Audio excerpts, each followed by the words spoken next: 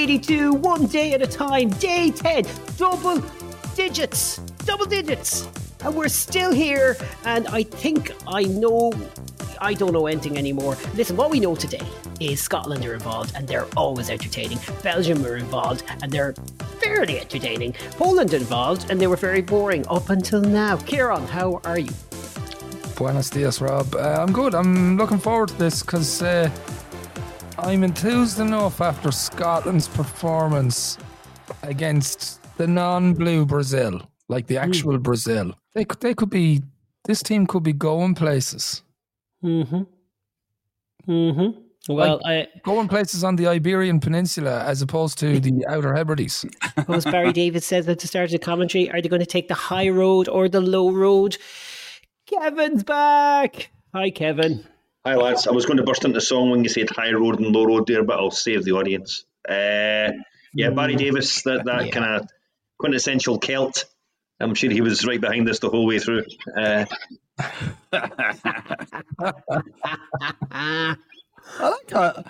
thought Jimmy Hill was pretty sympathetic all the way through. No, I have to say on the commentary, he's a good seems to be on your side, you know. Jimmy Hill his card was marked from the game before. Now he's trying to ingratiate himself. Yeah, his card had been marked from the game before, I think.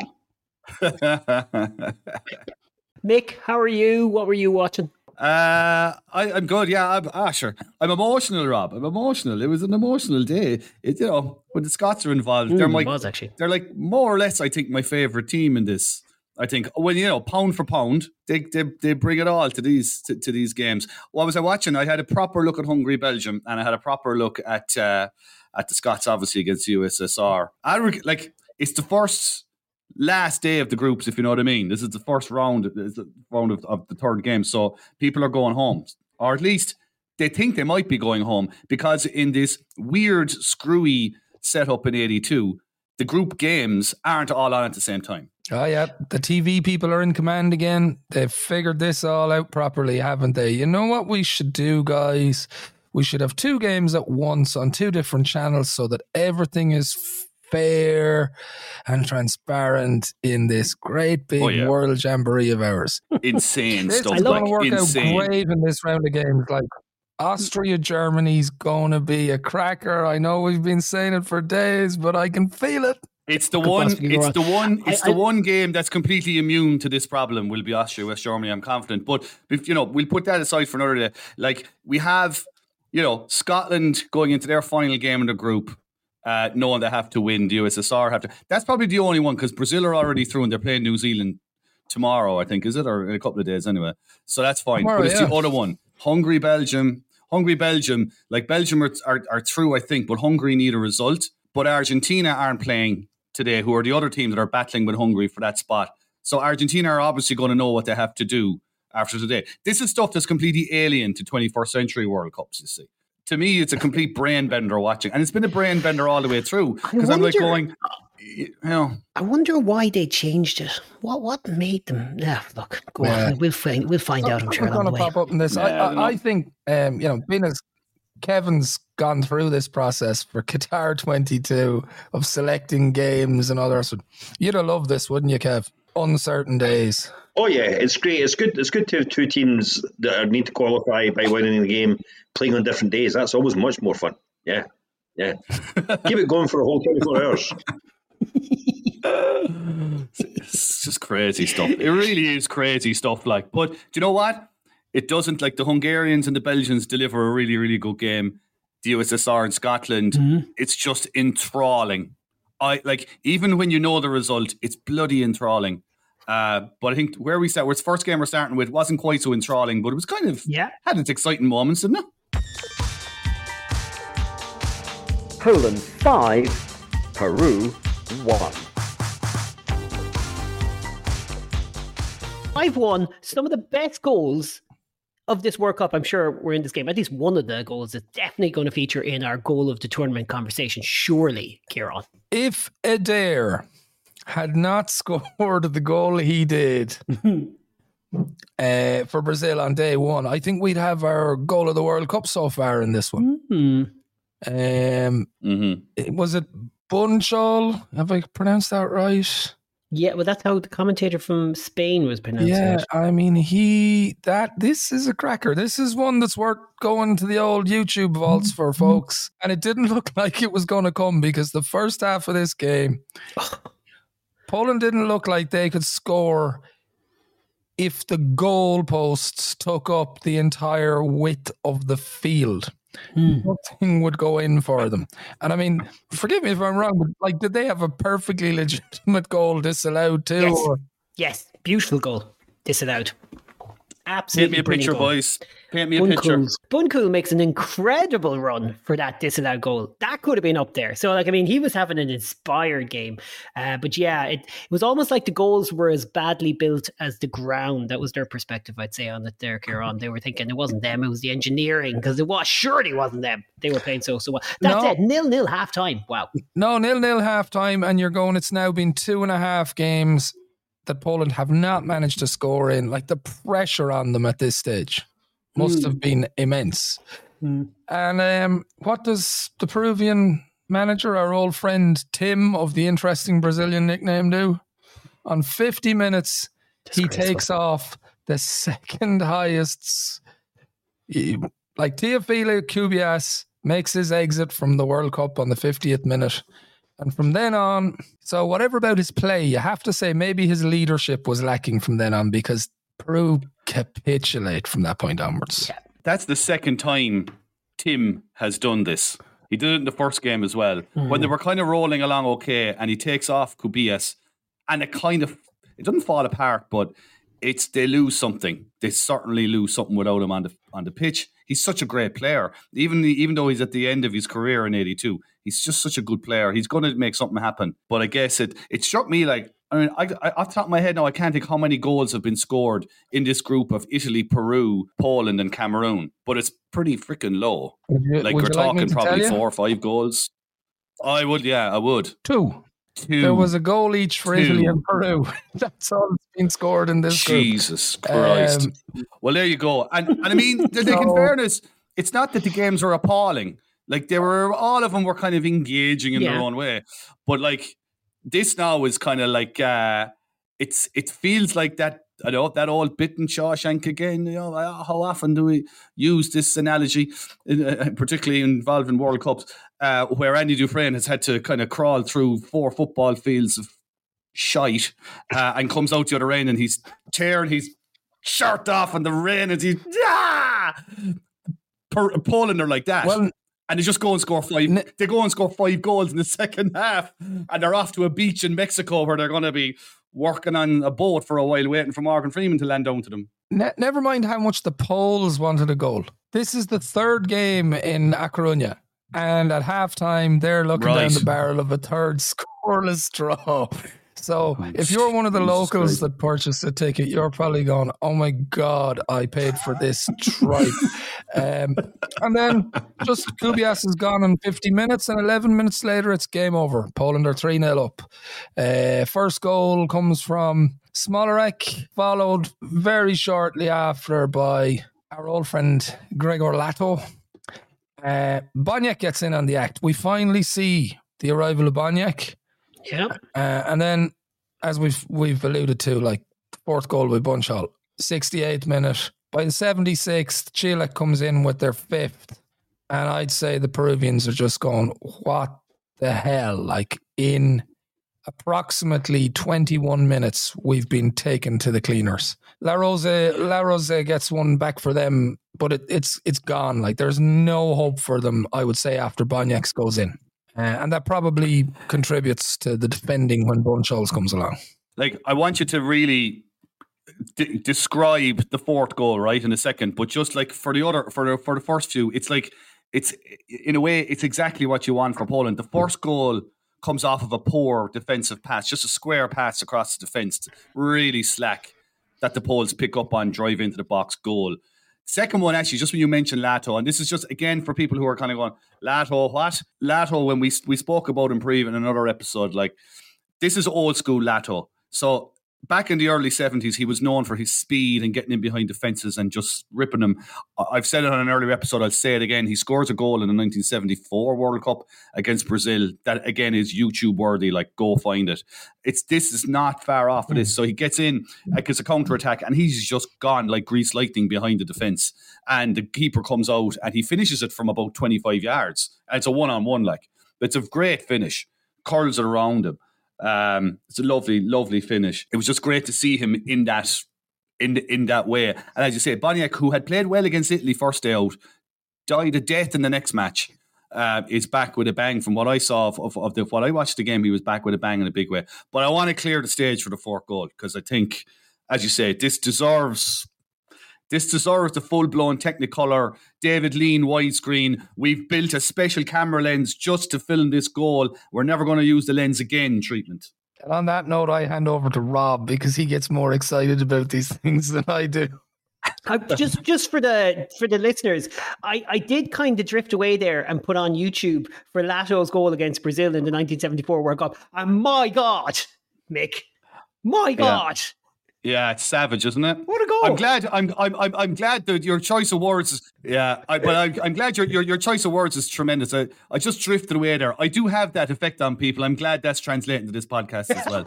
People just drift away. Anyway, describe this goal. Tell us about this goal. I'm going to use Kevin a bit here now, because we've got our guest for this, and he popped into these other games for us as well, because I was blown away by it. I think Kevin was blown away by it as well. Two beautiful moves from Boniek in the build up to this one, Kevin. Just incredible. This is as you say, a beautiful team goal, started by your man Lato again, on one of those kind of winger wide elbow runs that he does. He's only 32, I think, at this point in Lato. He looks about 82, but anyway, that's by the by. He gets over halfway line, plays the ball cross field to the edge of the box. Boniek does a lovely dummy, lets it go past him. The guy that scores the goal, Bunchel, gets the ball, plays it in the penalty area. Boniek running away from goal, back heels it back to Bunchel at the edge of the box, and then takes his time and smacks it in the bottom corner. It is a wonderful goal. Team goal, beautiful, all the best players. And the Polish commentator that I heard describing it mentions Eder and Socrates in his sum up. I'm not great on the old Polish, but I think he was comparing it to the great Brazilian team. I don't want to do Eastern European stereotypes here, Kieran, but that Polish commentator from Communism Poland is, I think, crying on air. I think I can hear quivers in his voice. I don't know where that fits into their plans on national television. But are you sure God. It wasn't Vatican TV you were watching it on, and the commentator was Pope John Paul II? You know, the old ex-Polish goalkeeper. It's beautiful. This is why we rewatch these games. Like a 5-1 win for Poland over Peru, and you come across this goal, you're like, that was worth it. You've nailed it, Rob. That's it. That's it exactly. Like, this is a game. That's a moment completely lost to history, that goal.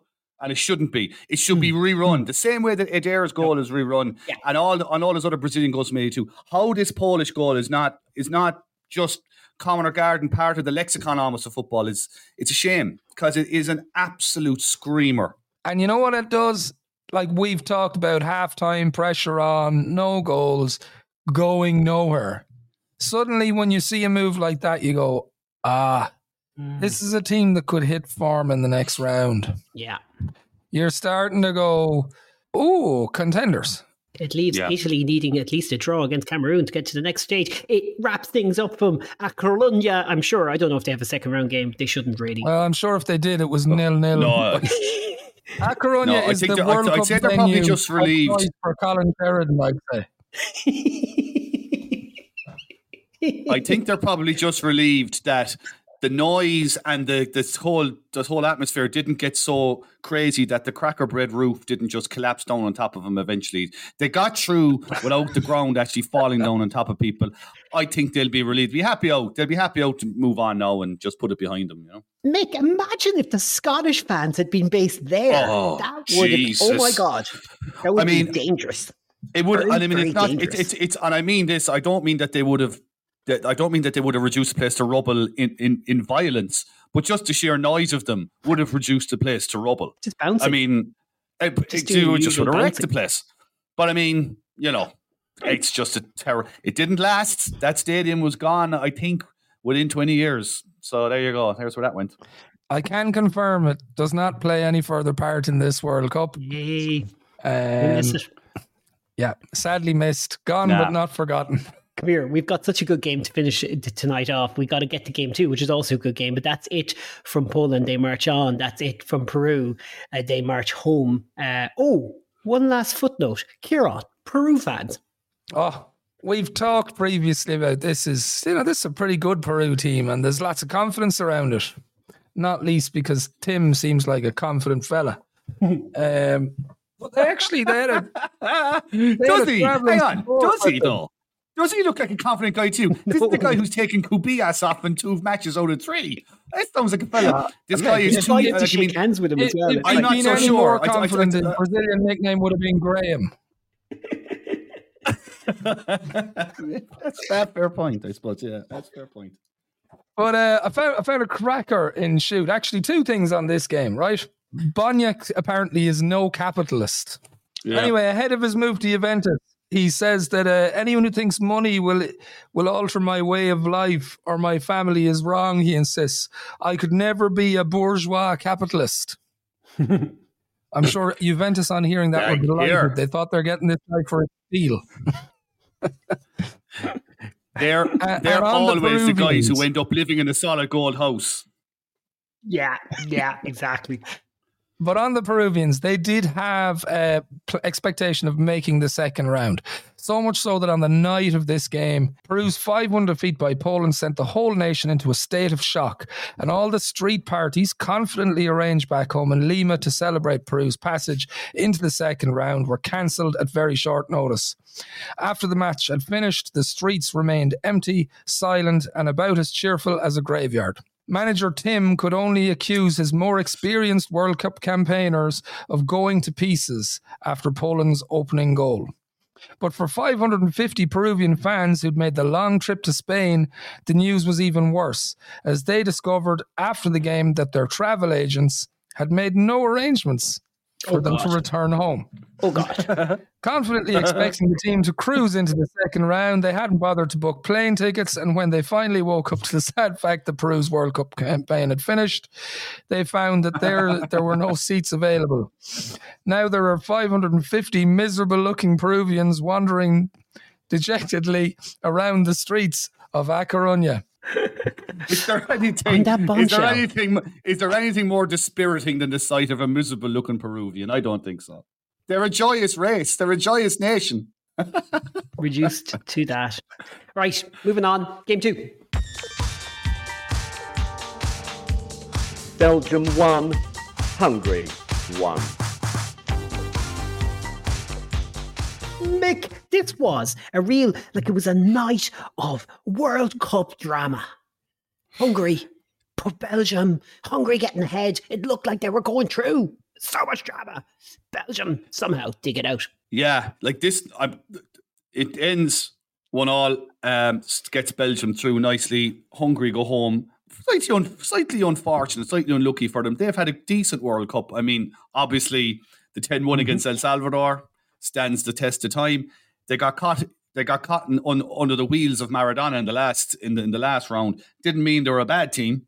Would have happened to anybody. But like they try might and main in this one. And it's kind of like when I was looking at the fixture list, when Belgium Hungary, I was like, oh my God, I could actually nearly feel the headache coming on before I even started. You kind of just felt it's one of these like middle European sort of World Cup ties. It's going to be just like watching paint dry.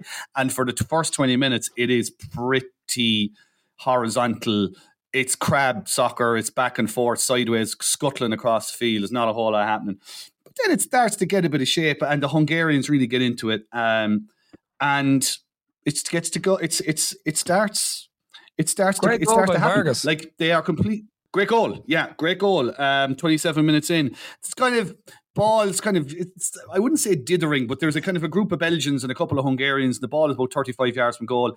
And it's kind of like one of those moments where Vargas goes, feck this for a game of soldiers. I'm taking this. And he just runs onto the ball, skates through about 3 Belgian defenders into the box and smashes it past Faf. Smash being a good word to associate with the Belgian goalkeeper in this match. We'll come to that in a second. But like by that stage, the Hungarians could have been 2 up because I think they were robbed of a penalty after 18 minutes. And it's a night where penalties that are not given are crucial, and particularly when you're trying to get through to a second round of a World Cup and you're kind of fighting from the back. Because I mean, I got, again, and this comes back to kind of not having the games on at the one time in the group. My brain was wrecked. I didn't know who was going where. Like, I reckoned, okay, Belgium are through, and so it's kind of Hungary versus Argentina really for the next spot. But like the Belgians come out and they give it socks. They really do.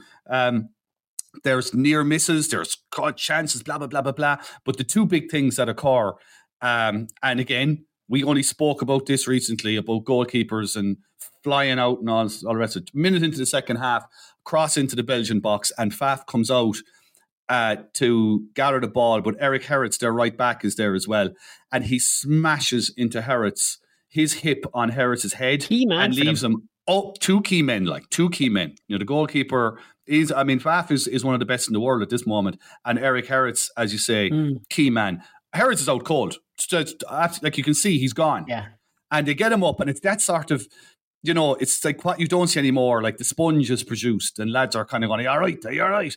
And the manager, Guy Thies, of course, puffing on a cigar, you know, known for puffing, comes over and he nearly blows smoke in his face. Like, "Are you all right? Are you all right? Are you good? Are you good?" They bring Herritz off for a couple of minutes and they send him back on. The poor fecker. That's the concussion test. Cigar smoke in blow your face. Cigar smoke in his face. But like he lasts about 15 minutes, and Herritz plays quite well. I would imagine he remembers nothing of it. So that's, you know, so that occurs. In the meantime, they carry on, and Belgium are genuinely looking to get back into this game. About 23, 24 minutes left, though. One of the Hungarian players, Fazekas, who's had a very, very good game on the right-hand side, he actually plays in Belgium as well with, I think it was Antwerp, but he's clean through. And our friend Faf comes out again, out of the box, feet first, takes Fazekas out at the knees. And like he's just left prone on the ground. It's a free kick to Hungary, but that's all it is. And you're looking at it thinking, good God, you know? I mean, we spoke about Tony Schumacher already coming out and doing, you know, volleying the ball away, taking out Paul Breitner, his own defender, in the last game against Chile. This is a recurring theme. And it brings you back, because, you know, like in the 21st century, we're just so used to goalkeepers playing out from the back. You know, they're athletic and they're all this. When you're watching these matches from the early 80s, it's a very different game. It's a much more physical affair being a goalkeeper. They're also, I think, they're smaller, and they're, you know, it's just so totally and utterly different. There's a troop of crazy goalkeepers in this tournament. Like people with no regard for their health or the health of those around them. It's like you placed Formula One drivers of the era between the sticks. Like they just don't care what damage they do. And I mean, then you kind of think about it and you go like, there's always been this thing, even, you know, the old Brian Glanville children's book, goalkeepers are different. But you go back to like Bert Troutman playing an FA Cup final with a broken neck. They are a different breed. And it's never been more obvious than in this tournament. Like, I think Eric Garrett's had a broken neck after that flipping incident, to be honest. I don't think it was just concussion. There had to be bones involved in that situation. Mother of God. It was an awful belt. I mean, all right, the goal, the Belgium goal, Mick.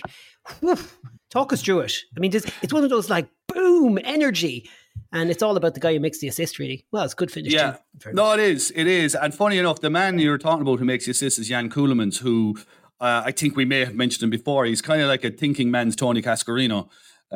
He's a bit more stylish. You're correct, absolutely. A thinking man's Frank Stapleton, that's what we said. But he is noticeably quiet in this match. So he's in the game, but he's not really threatening as an attacking force. But by God, as you say, Rob, when it comes to it, does he do it? It's a 40-yard run. He just decides, I'm off. Gets the ball and off he goes. And it's a brilliant run. All the way into the Hungarian box. Cuts back inside the last defender who goes flying. And he squares it back to Alex Czerniecki. Thank you. Czerniatinsky. I think he was still around at USA 94. This boy's got staying power. Oh, he's got staying power. He does. I think he might have played the UEFA Cup final for Parma or something like that. Anyway, Czerniatinsky, square to him, and he finishes it. Czerniatinsky actually had a very good game. But the keeper could have saved it. Like, the keeper had a very good game, Meszaros for Hungary, but he could have saved this when it went through his hands. But anyway, be that as it may, 1-1. You couldn't say the Belgians weren't value for the 1-1, but the Hungarians, they had a lot of very good performers, and I think they went home disappointed. But can I just revert back to the Fazekas foul, if I can? Because as I said before, like, he was in Belgium, and funny, he actually lived quite close to Jean-Marie Pfaff, and he was quoted many years later as making this point. He said, Pfaff and I live pretty close to each other in Antwerp. When we meet, he always laughs and says how nice he was for being careful not to break my leg, and I actually owe him a debt for that, But, the Hungarians, on a more serious note, make the point that if Pfaff had been sent off for that, it's unlikely that Belgium would have got the goal, and it's more likely that Hungary could well have, certainly at that night, they would have been looking at going through to the second round of the World Cup. One other thing, sorry, I know I'm rabbiting on here, but just before I forget, the referee, Clive White from England. Kieran, I know we've kind of been casually saying it, but I think it's time now to actually start making a list of referees. Yeah, have a go. One hit wonder by any chance? More or less, yeah, more or less. He's another referee who doesn't ref after this World Cup. So, like, he's clearly missed the Fazekas. That's a blunder. That's a complete blunder. But it seems the reasons for him leaving football are more to do with a civil case he was involved in. I'll be brutally honest, I haven't done enough digging yet to actually go into the details of it. I don't want to get us on the wrong side. But essentially, he has to leave. He has to leave refereeing in July of 82, and that's the end of him.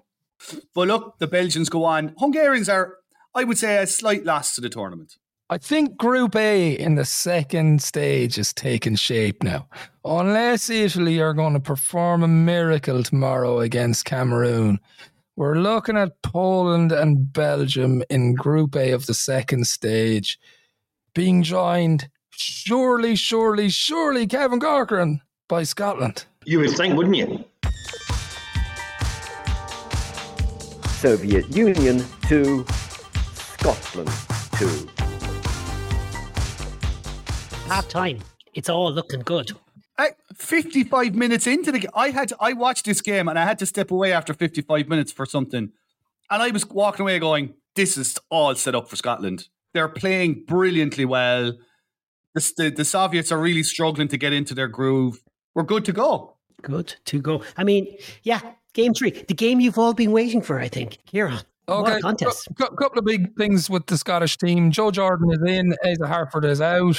Kenny Dalglish not included again. Mick loves a good old Dalglish-based conspiracy theory. What do you think is the story there, Mick? I'm not happy. I don't understand. He's not even on the bench. No.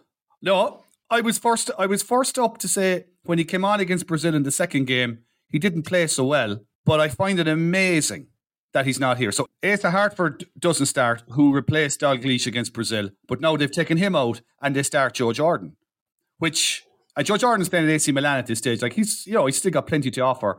And it goes back to, I think it was you made the point, Kieran, or maybe it was you, Kevin. Like, they have great striking options at this point, Scotland. So, and to be fair, Jordan has a terrific game for the time he's on the field. But I am still bewildered. Où est Dalglish? Mon ami, I have the answer. Please tell us. According to Kenny, anyway, and this is from his autobiography, when I was left out, the papers printed the usual rubbish. There you go, you bad journalists. Dalglish wrote in his 1997 book, this time alleging that I stormed out of the dressing room. That was nonsense.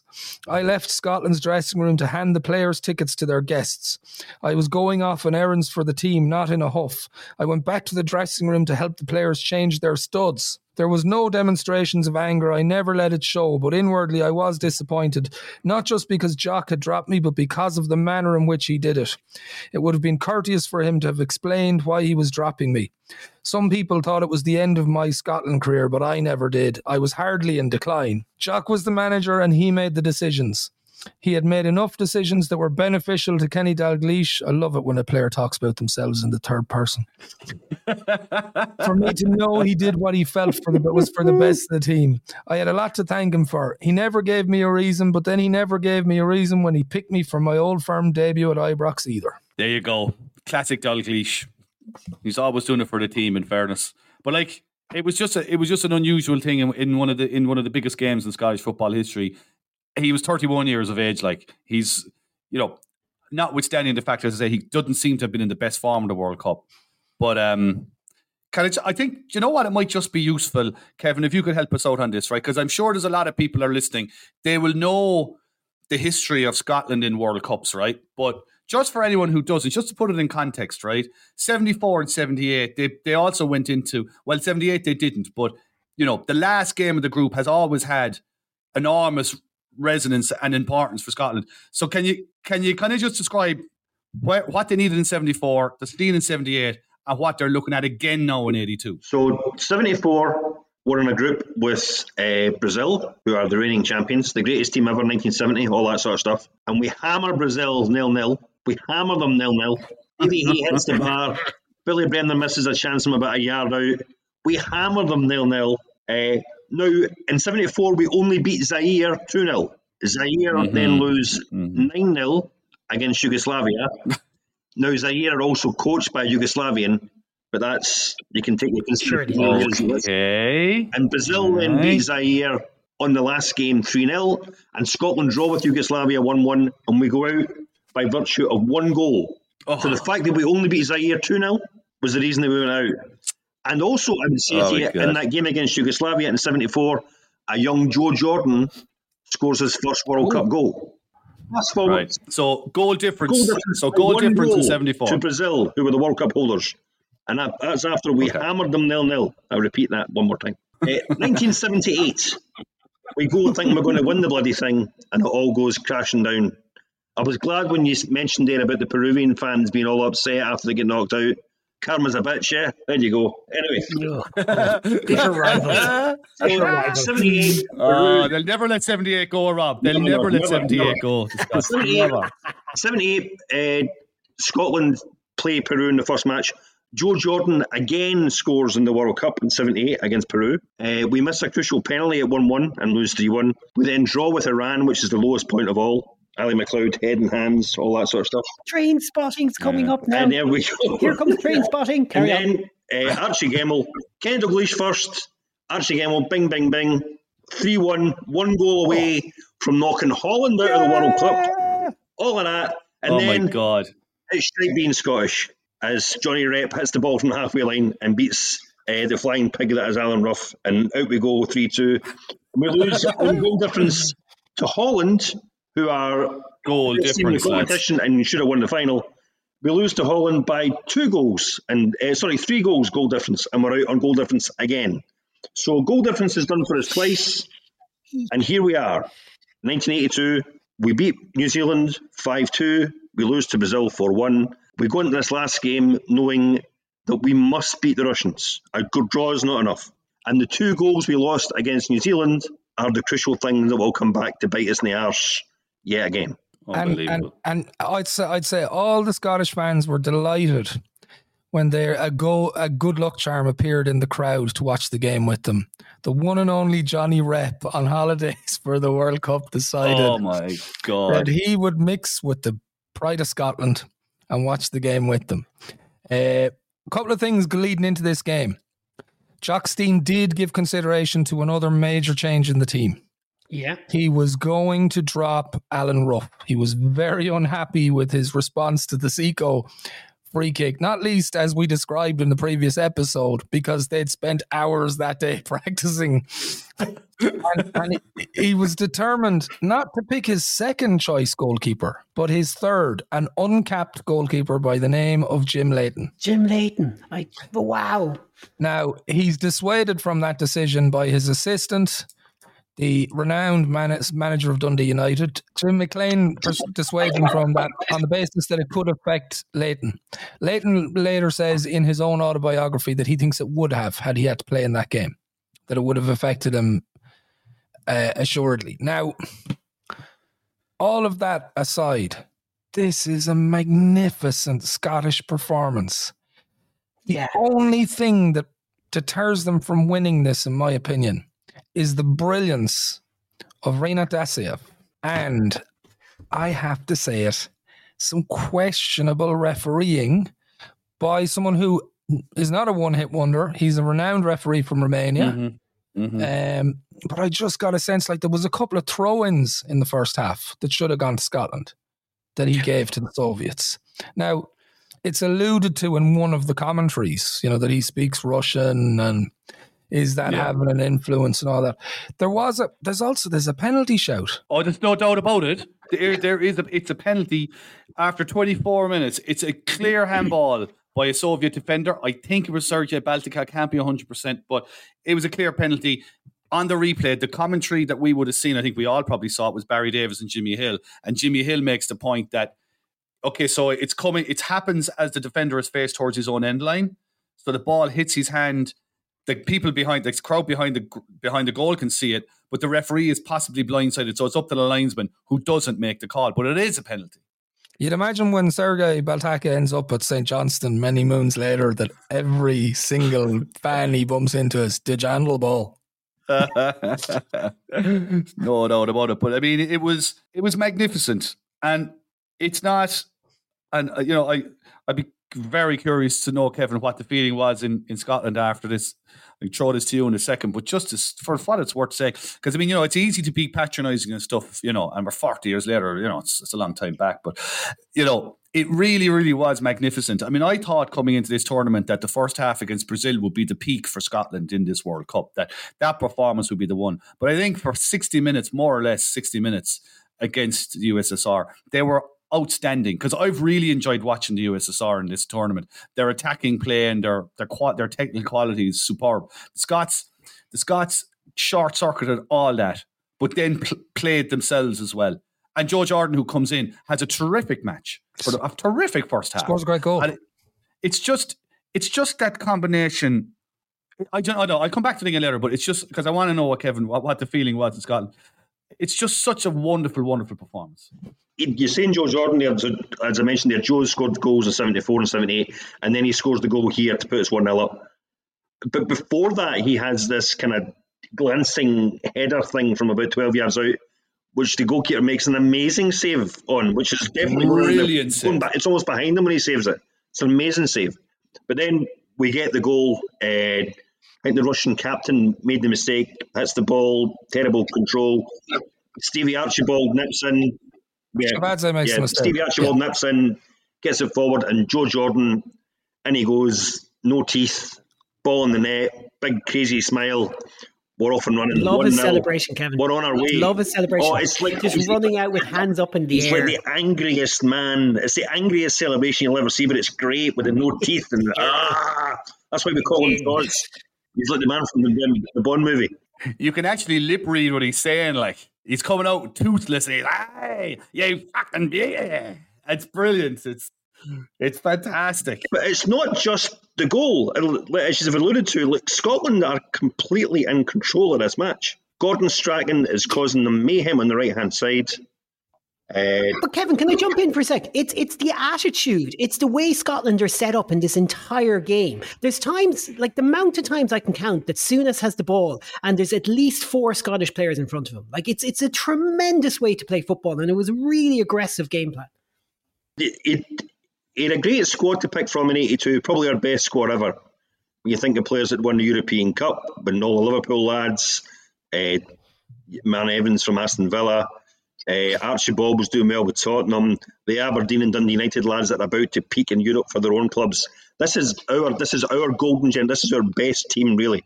And as you say, as soon as he gets the ball, he looks up. He's got John Robertson, twice European Cup winner, on the left-hand side. Gordon Strachan, our best player, attacking-wise, on the right-hand side. He's got Stevie Archibald in front of that, and Joe Jordan. And if he's struggling, John Wark's going to take the ball off him and start passing the ball as well. They're a great side going forward. But as always with us, it's not the going forward that's the problem. It's the bit at the back. Why are you saying that? Man. Did something happen? Did I miss No. Something happened bad. I want to talk about the positives first. We don't get positives. No, in the first half, Strachan's amazing. Archibald is a shot saved. That Joe Jordan header as well. There's another Joe Jordan great turn and shot edge of the box. We're completely in control of this game. Half-time 1-0. could have been 2, could have had the penalty. We're completely in control of this game, and we're going to go through for the first time. We're going to get through the group, and it's all going to be good.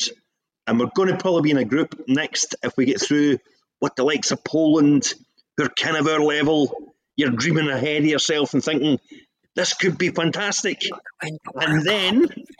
And then, but before that, I think there was a critical instant 5 minutes in, and I come back to refereeing performance.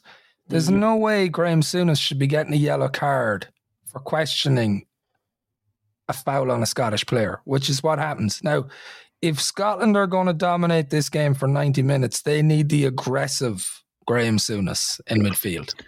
And they can't get that because he's on a yellow for most of the game. But well, in saying that, paradoxically, there is a Graham Souness challenge on Oleg blocking about 10 minutes in, which should, in today's game, would be a red card. He went right through him. Blocking managed to just jump out the way and have a shot. And I think Barry Davies says afterwards, I think Blocking may have picked up a bit of a knock there from Graham Souness. It was like an exit missile. Flew at him with both feet off the ground.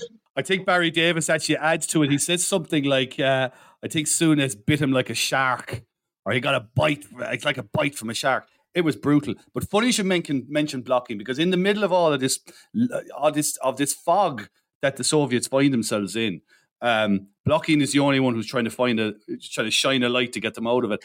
And I do think in the second half, first 5 minutes of the second half, Scotland are 1-up at halftime. They come out, they have another shot. Everything looks good, but Blocking has a chance, and it's blocked by David Narey. Now, it's a thing of nothing in some respects, but it was just the first hint of something with the Soviets. It was a very good move put together, and suddenly they're starting to, and I'm not sure why it happens that Scotland start to lose that battle in midfield. Maybe it's something to do with what Kieran said. Maybe Souness is pulling back a little bit, because he does kind of, compared to the influence he has for 45 minutes, he's not quite the influence for about this. We're only talking 10, 15 minutes that he was previous, but the Soviets start to throw passes together.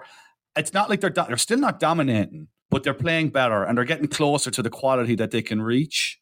And you start to get a bit twitchy for the Scots when the Soviets are starting to play the ball. They're dancing around, weaving pretty patterns at the edge of the box, and you're going, oh, Jesus, no.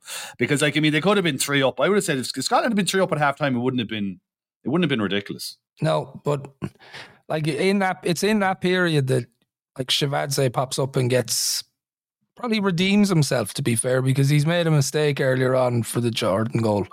And that's got them. And remember, they only need a draw. So they could have sat on this. And just one word on the goal, the Shevadze goal, and it's kind of reflective of where the Soviets were in the game. Who sets it up but our old friend Gavrilov, who I did not really know before this tournament, and he caught my eye against Brazil in the first game, and he's been catching my eye ever since. He's not in this game, but he kind of brings the ball towards the Scottish box. Scots back off him a little bit, but not fatally back off him, but with Gavrilov, it could be fatal. And he just plays a couple of little passes, has a shot. It's half blocked by a collection of Scots, and Shevadze finishes it. But it's just significant, I think, that it's Gavrilov who has done nothing in the game, and the next thing, they're 1-1. Yeah, on the goal, Alan Hansen kind of gets caught in the middle of that little triangle pass around him, and he's kind of standing at the edge of the box going, oh God, they're by me. And then Davy Narey, God bless him, is trying he goes to try to clear the ball. And finally, Shevadze, as you say, just whacks in, and it's 1-1. And suddenly all the good work is done, and you can see the further the game goes, the more panic we get and all that sort of stuff. There's a Damianenko shot just wide, and then he's that great free kick, which Ruffy almost puts in his own goal. And you can just sense the panic and the dread and all the bad stuff is coming back again and again, and it's always goal difference, and we're almost always there, and all those things are going through all the players' heads. And now the jerseys with the lining are getting heavy again. It's another hot night in Malaga. Exactly, yeah. Kevin, I have a question for you. Gordon Strachan going off after 71 minutes. I don't know. I'm only watching the game back. Love Gordon Strachan, one of my favourite players of all time, and I only saw him as a very, very young kid. I think he's brilliant in this tournament. He even said himself afterwards he thought it was his best game. Why does he go off? What am I missing? Was it the right call? Yeah, I don't know. That's a very good question. I think Jimmy Hill actually questions it as well, which pains me to agree with him as well. I think he goes on about how he can't understand why they brought Danny McGrain on. I don't know. That's an unusual. I think Alan Brazil comes on as well, doesn't he? So it's Alan Brazil. It's double substitution, so it's Brazil for Jordan. So that's, you can see that's and McGrain for Strachan. Maybe he was injured. I was actually looking when you talked about Souness being booked early. I was looking at the bench, and you only make 2 subs, right, in those days. So there's no midfielder in the bench. There's no midfielder to come in and replace anybody. So Danny McGrain's a defender. Alan McLeish is a centre half. Brazil's a striker, and so is Paul Sturrock. So there's no midfield player in that on the bench there. There's no Asa Hartford to come in if you had a problem and all that sort of stuff. Now there's other players around the place that can play, and I'm not going to for a second start questioning Jock Stein's tactical acumen. He knows what he's doing, and I certainly don't. But my point is, it is an odd substitution to bring when you need to get the goal. You take off one of your more attacking players and bring on another right back. But anyway. Can I posit that he's, because of the panic we've just described, he's bringing on his captain to try and cool things down and just bring a little bit of calm? Maybe, but I wouldn't be taking Gordon Strachan off in that sense. John Wart might have been the best shout, but anyway, again, who the hell am I to be questioning Jock Stein? Jeez, Anyway, the main thing is Willie Miller and Alan Hansen. That's what you should take off. Yeah. Okay, you've queued that up nicely. So why do you think there might have been a substitution required for Alan Hansen or Willie Miller? What went wrong? So when we all played football when we were aged 6, 7 and 8, the first thing you're told if you're playing defence is you clear your lines, right? If in doubt, get it out. That's what we were always told in the kind of samba soccer style of Glasgow that I was brought up in. So there's a long ball played down the line. Alan Hansen is in a bit of a wrestle with the Russian forward. Willie Miller has complete sight of the ball. He's running towards the ball. It's his ball. But somehow, Alan Hansen and him get too close together and decide that they'll both hit each other rather than the ball. And the Russian forward sneaks away and has a 20-yard run in on goal. And you just know when he gets the ball and he runs in on goal that Alan Rough is frantically backpedaling from the edge of the box and really has no chance of making that save. And you know before he hits it that it's going to go in. That's the thing I wondered watching it, because Alan Rough first comes off his line. I wonder if he'd done a Jean-Marie Pfaff. Yeah. In the tradition of the lunatic goalkeepers, would Scotland be progressing to the next round? Yeah, do you talking about the dodgy refereeing? He might not have been sent off for doing that. He might just have got a booking or a telling off. I'd say a sharp telling off. It just comes back to that Scottish thing. Like, you can see it from behind the goals, the replay. Rough runs out, but then somewhere along the way, I'm not going to say he loses his nerve, but he has second thoughts and he starts to backpedal. And Kevin, it's at that moment where I think he loses his bearings. He actually shows Shengelia inside. So Shengelia is the striker. He's coming in off the left wing and he's coming in towards goal. And the way Rough shapes himself, he actually shows Shengelia towards the centre of the box. He's gone down. He's gone down before Shengelia even hits the ball, and then Shengelia just rolls it into the net. It's catastrophic in every single way. And, again, it goes back to, does it ignite the debate, or was the debate already going on? Like, Alan Hansen obviously was just starting a really, really storied career with Liverpool. Well, it was ongoing a while actually at that stage, in fairness. But Willie Miller was there obviously with Aberdeen, and there was this kind of debate: should it be both of them together or them on their own? But this really set fire to that one, didn't it? Well, Alan Hansen suffers from the thing that all of those great players from Liverpool suffer from, apart actually from Souness, and that people always feel that they never did as good for Scotland as they'd done for their club. Like even Kenny Dalglish, over 100 caps, joint record goal scorer with 30 goals, my footballing hero, the best Scottish player ever in my opinion. But loads of the Tartan Army, even them, were saying, he never does it for us. He's always great for Liverpool. He's scoring goals in European Cup finals, but he never does it for us. But that's because he was playing with players for Scotland who weren't as good as the guys he's playing with for Liverpool. He was making passes, and guys playing for Scotland weren't ready or bright enough or quick enough to get to the pass that he was making. So it made him look bad or look worse in that light. And Hansen was the same. Hansen was one of those, he's a bit airy-fairy, he's all these nice touches and skills, but he's no the typical hard man Scottish centre-half that is part of our DNA.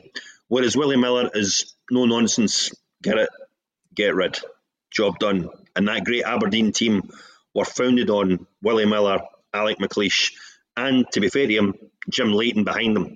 That three were the kind of cornerstone of Fergie's team that went on to win the Cup Winners' Cup the next year. I think the thing about when Dalglish or Hansen, well, particularly Dalglish, when they were playing for Liverpool, somebody else could pick up the slack. Like if you were doing your opposition analysis, you were going, right, well, we've got to watch Keegan as well. We've got to watch another player. They're surrounded by players that will attract the attention of the opponents. When he played for Scotland very often, he's the guy that they're going, we're going to hammer that hammer. Let's do Kenny Dalglish. And that probably is why he hasn't, there might be a perception that he hasn't had a as storied a Scotland career. But like they still, after a sucker blow like that, get up off the ground and go again. Yeah, and Souness's goal is like you were saying about Dasayev making the great saves from other attempts. Souness's goal is like he couldn't put any further into the corner of the net if he tried. It has to post and goes in. And at this point, there's still 3 or 4 minutes left, and suddenly it's 2-2. And I remember that's a visceral memory as a child, as my 11-year-old self staring at this TV. When that goal went in, I was jumping around the living room going, we're going to do it. We're going to do it. Because suddenly all the momentum that we'd lost, we now had it back. And there was 3 minutes to go. And he gets the goal. Danny McGinn kind of slaps him in the face celebrating. And you can see he's going, get the bloody ball. Go. Get it. Let's go. Let's go. Let's get the winner. And we all suddenly, we're all behind them again for that last 3 mad minutes. Something's just popped into my head, Kevin. Would your folks at that moment, when that goal went in, would they have been worried that you might be going to do more damage to the interior of the house? If my memory serves me right, you had an encounter with something during the Brazil game, didn't you? Well, yeah. I pulled the curtain rail off the wall when Danny Vinay scored. No, it was okay. Everything was tied down by this stage. Cling film was over the sofa. It was all good. It was fine. They've actually taken down all the curtain rails. Yeah. There was only the one curtain rail in the house. We weren't that posh, so it's fine. What, one curtain rail? So you moved around to whatever window you needed at a given time. That was how it worked. Yeah, the big window or the other non-window. Yeah, exactly. and the final indignity comes, considering we've had a couple of fairly serious injuries in this game. Nicolae Rania, the Romanian referee, plays a minuscule amount of additional time. He plays seconds. That's nonsense. That's a feature of this competition. That's features. There's not a lot of injury time played in games. Yeah. It's something that we're now used to. Right. It's 3 or 4 or 5 minutes, but then it was just like, if you got 30 seconds, you were doing well. I don't want to reduce. I mean, we can't reduce that last few minutes. So, like, Souness's goal, by the way, is brilliant. He goes past 2 defenders at the edge of the Soviet box and then finishes like Kevin describes. But I mean, it's a brilliant goal. Then they come back, and it's the Soviets are trying to disrupt. There's definitely 2 or 3 minutes, as you said, injury time. But like, it's pandemonium in the Soviet box for the last minute. Balls are flying across. They're getting scrambled clear away. I think there's a penalty call. I think there's another handball by the Soviets in the last second. I think there's a penalty to Scotland, not given. Like, all you have to, it's not hard for anybody who's not Scottish. It's not hard to put yourself into this space. Just imagine your own team desperately clawing for a goal and feeling like they might get it, and they're playing well enough that they could actually pull this around. And it like, I was, even though you know the result, I was enthralled to the last second. I was nearly shouting at the screen. It's incredible, and it distills the entire Scottish performance in that last 5 minutes. My dad was involved with a local amateur team at that level, a team called Cleland Miners, and they were like, the last 2 minutes of that game is like watching a Cleland Miners game, an amateur game at that level, because you get the goal to go 2-2, and suddenly the last few minutes there are no tactics. It's get the ball to the guy out wide and pump it into the penalty area and hope you get a knockdown. And see when it comes back out, pump it back in again. It's like the Alamo for the last 2 minutes. It's like, get the ball any way you can into that box, and hopefully we'll get a bit of luck, or hopefully Stevie Archibald will get a shot, or hopefully it'll hit Alan Brazil's backside, or whatever it'll be, it'll hit the net. And it just doesn't quite come off. Or hopefully it would have fallen to the man from Cleland, Joe Jordan. Yeah, but he's sadly gone by that stage, exactly. Yeah. That's the thing, you know. Yeah. You wonder about, that's where the Alan Brazil substitution, like Jock Stein had felt that he wasn't fit enough to start in previous games because he was in red hot form for Scotland in the year before this. And he'd had a great season with Ipswich, but he'd forgotten including him in the 2 games before that. But for Joe Jordan has said since that he felt all the way through that Jock had a plan for him against the Soviets, that they were practicing in a way leading into the 3rd game that he knew he was going to get his start. So you just think if he'd held his nerve, and again, who am I to question the greatest Scottish manager of all time, but if he'd held his nerve and maybe left Joe Jordan on the field, he might have been the one that could have got those chances and put them away. Maybe, but it's like if you think Joe Jordan's storied Scotland career, 3 goals in 3 different World Cups, which is an amazing achievement. You go a long way to find a player. You're talking about Lato earlier for the Poles. You go a long way to find a player that has a longevity of career that plays in 3 World Cups and scores in 3 different World Cups. And he took his goal fantastically in this game too. Yeah, and 3 of his 11 goals all time. I have some quotes from Jock Stein. Kieran, will I give them, or do you want to jump in there? No, I just wanted to come in on, again, I'm resorting back to shoot, but Danny McGrain had a column throughout. Right. And again, we've just talked about Joe Jordan's 3 World Cups. This is Danny McGrain's 3rd as well. And he reveals in the aftermath of the match that it's his final. He tells Jock Stein says, please don't tell the press. You know, I might still need you for a couple of internationals in the early part of next season while we change things around. And he's just going, no, there's no half measures. I've done my time. But in his column, he says, well, the dream is over. I'll never have the chance to play in a World Cup finals again. The lads felt we did really well in Spain in the toughest group of the lot, but it still wasn't enough. To go out in 3 successive World Cup finals on goal difference is both shattering and sickening, especially when you think we were eliminated having scored 8 goals, while others went through in their group after getting a miserly 2. We only have ourselves to blame though. Hands up. I must confess I was as guilty as anyone. The 2 killer goals were the ones we threw away against New Zealand. Those goals cost us dearly because neither Russia nor Brazil gave anything away against the Kiwis, and that's what counts in World Cup finals. And that's the thing. Those are the goals that kill us off. And even the fantastic Mr. Barry Davis says that in his final commentary. He says the goals versus New Zealand were so important, and he's right. That's the killer. We scored 5 goals in the World Cup game, but the 2 we gave away were the crucial moment. Here's some quotes from Jock Stein, just to tidy something up first. Those who have seen Dalglish play know why he wasn't in the squad tonight. The substitutes were specifically picked to do a job. And he goes a bit further down. McLeish was in there to cover midfield, interestingly. We knew Strachan would be coming off. The wee man can only do so much, and he did all that we expected of him. They're just a few little additional kind of explainers, if you like, from where he was thinking. But there's a quote at the top of the piece with Jock Stein, which is just to think of the man and what it meant to him. If I had been alone in the dressing room last night, I would have sat down and cried for the players. And one of there's a number of players step away after this, other than Danny McGrain. Joe Jordan goes. Alan Evans, I don't think, gets capped again, and he's, you know, he was at fault. He was at fault for the second New Zealand goal. He never played for Scotland again. Yeah, you know, so there's a lot of flux coming here, but one of the more significant ones is Jim McLean steps down as the assistant. Now, most people will probably know one of those that steps up when Jock Stein stays on is Alex Ferguson. Now, at this stage, there's doubt about whether Jock Stein is going to stay on because Motherwell were hoping he would walk away from Scotland and take over there. Jim McLean doesn't seem to have been fully on board with Big Jock and maybe was a little in awe of him. And some of the quotes he has are really interesting afterwards. He says, "I'm ashamed today of the way I did that job. and ashamed that I might have let Jock Stein down after he had shown a great deal of faith in me and my ability as a coach. Quite honestly, I was a disgrace as an assistant manager.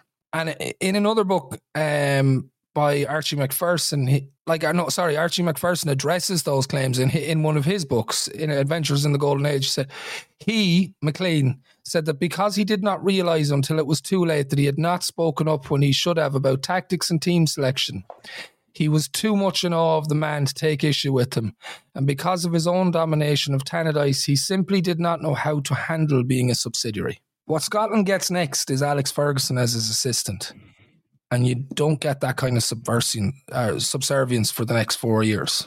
It's amazing, really, when you mention all those names.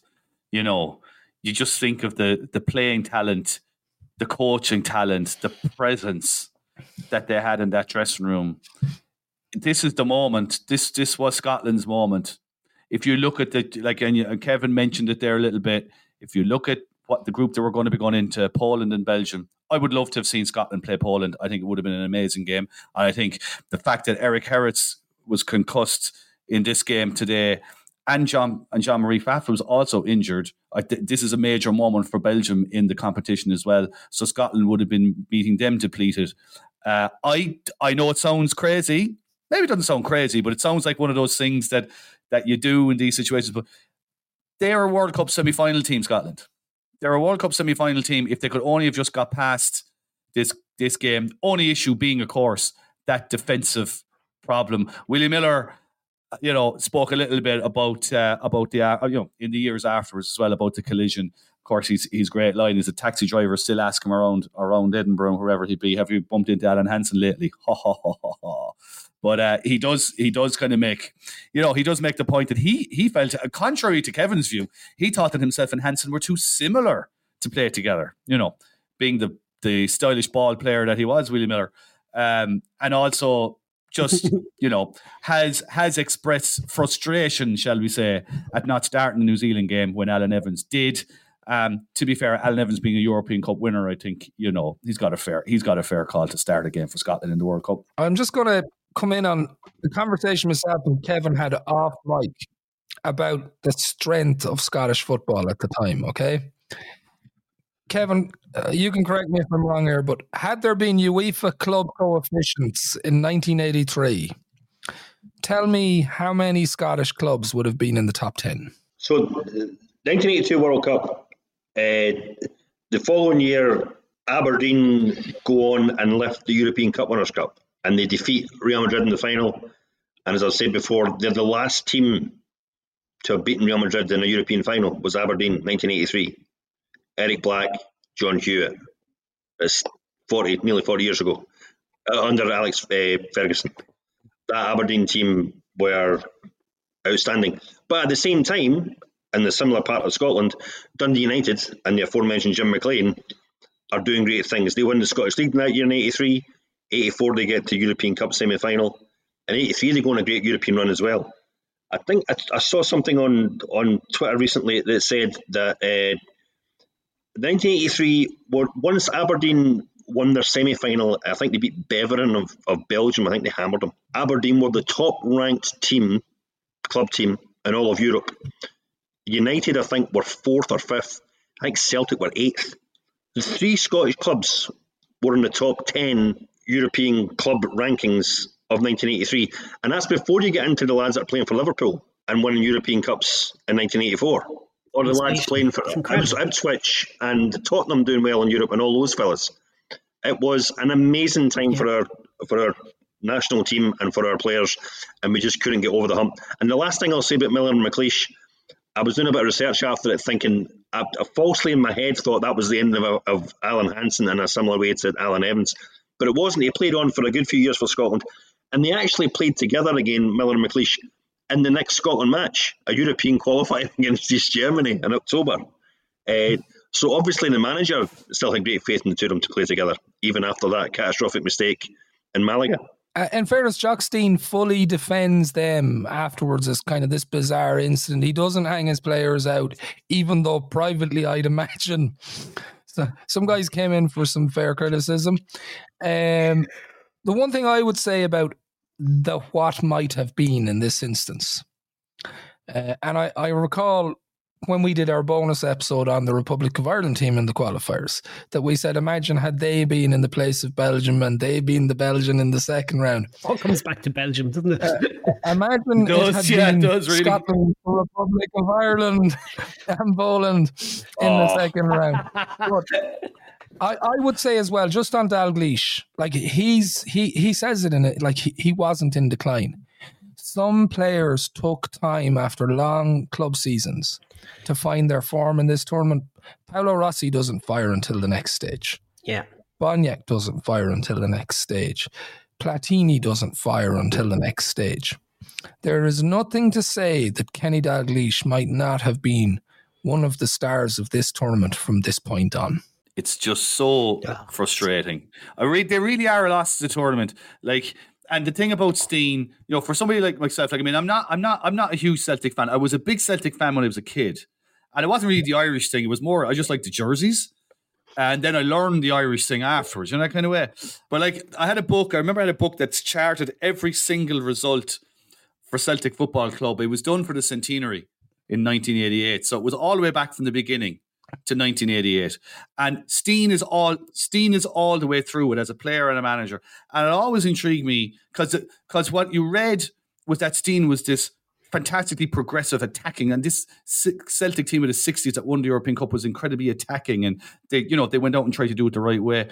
But for me, watching Scotland in the three matches, maybe it's a little small insight into what Steen brought to Scottish football in that way, because I would feel that Scotland both played and aspired to play in the right way, like throughout this tournament. Whatever personnel decisions he made, they went for everything. They really did. And I mean, in this game, they never stopped going for it. And the attitude is so tremendous. Even Barry Davis, by the way, who has it's just a wonderful commentary, lads. It really is to listen to in full flow.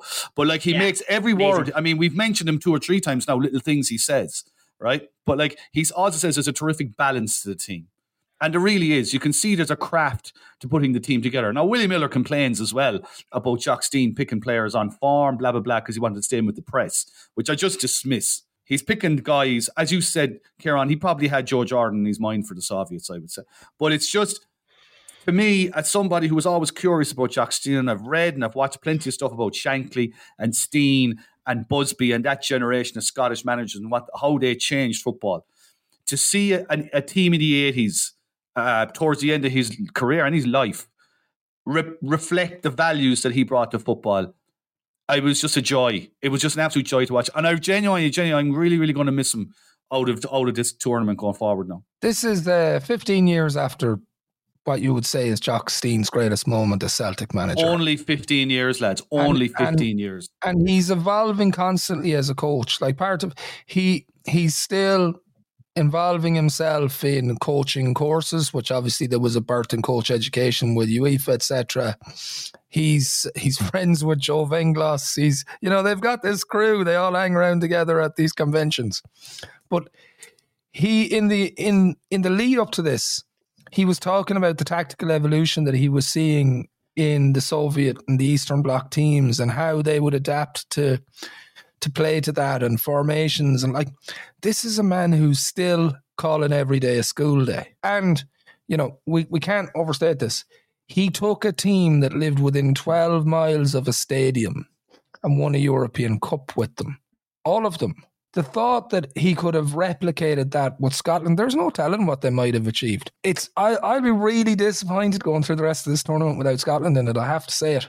All right, final word to Kevin on this. And Kevin, in the lead into giving them praise and the wonderful bravery that they were, and there's no question the Soviet Union are a class team. We'll talk more about that. Brazil are Brazil 82. So the worst group is what was said afterwards that Scotland could possibly have had, and it was.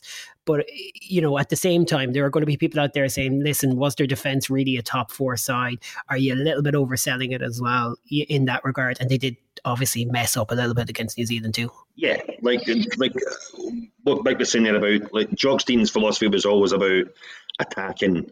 Like, the whole thing of overlapping fullbacks with Jim Craig and Tommy Gemmell all comes from that Celtic 6 or 17. That's now the Dutch then adapted that again with total football, because Feyenoord then beat Celtic in 17 and Ajax took it on. But the beginnings of that are from that sort of Celtic team. That total football is of like they can all play football. The right back and the left back are as important to you as your right winger and your left winger. And that sort of progression and attacking and entertaining football is what Jock's team is all about. And that Celtic team is all about. And this Scotland team is all about. And they were fantastically entertaining and they were brilliant to watch. And as I said, I remember it as a child when Joe Jordan scored and you think we have a chance, and then the Alamo at the end and we're almost getting it done. But again, as you say, we're out on goal difference for the third World Cup in a row. And it hurts like hell. Even now, 40 years later, it hurts like hell. You can see it. You're upset. I love sports so much. Because I'm thinking if we got through, the same as you said, Mike, if we got through, we're in a group with Poland and Belgium who are kind of like us, and you get half a chance, and you never know. All of those things. So there you go. That's the bottom line. We'll pick a team today, all 11 Scottish players. Let's leave it at that. Scottish.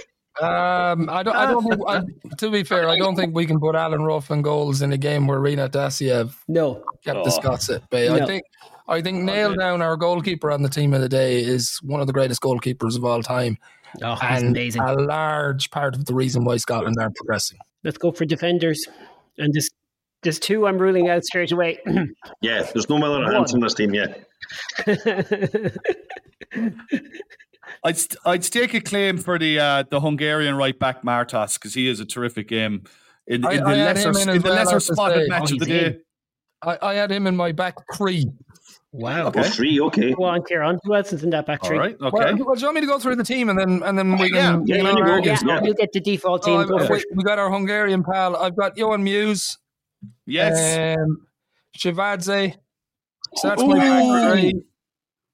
Shivadze, he did screw up for the... I know he got a goal, but he did screw up for the first one. I like a good redemption story. That's the one you're going to be arguing in the back, right? Yeah. I thought Borowski had a good game for the Soviets. I have Sunas in, Boniek in.